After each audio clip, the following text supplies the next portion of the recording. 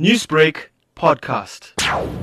The book is a memoir based on reality, my experience as a victim of a very violent and abusive relationship. It's graphic and explicit details of incidents of violence where I was physically assaulted by my partner. It spans over the more than 5 years in which we were together and how I eventually found the courage and the resolve to walk away and leave. It is ultimately a book about hope, the story of a survivor.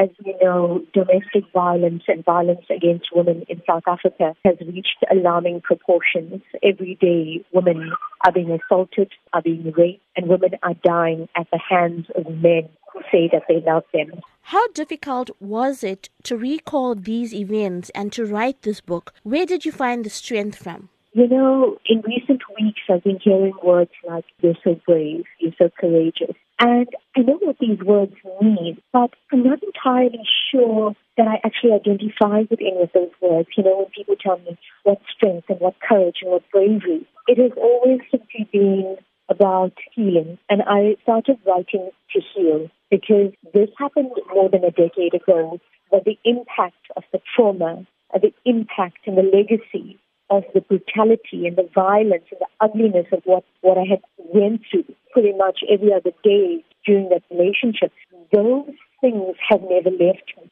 They have traveled with me through the time and through the spaces, and wherever I've gone, it has followed me. And it impacted on how I behaved as a human being, how I saw myself as a woman. So when I started to write, it wasn't so much from a place of where I had strength to write. It was just this deep, burning desire to get what happened to me out in the open. I never thought it would end up in a book that would be published.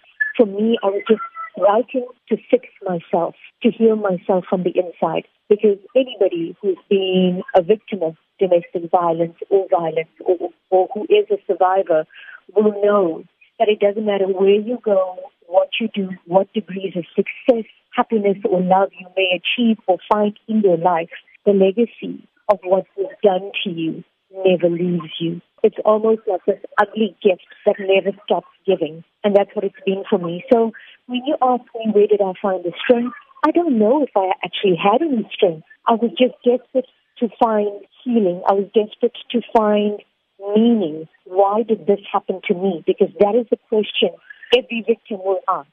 And the writing came from this desperation to fix myself and to heal.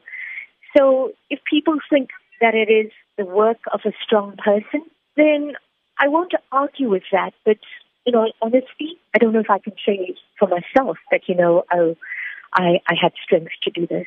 I just had an overwhelming desire and need to own my truth and to be open about what happened to me. Newsbreak, Lotus FM, powered by SABC News.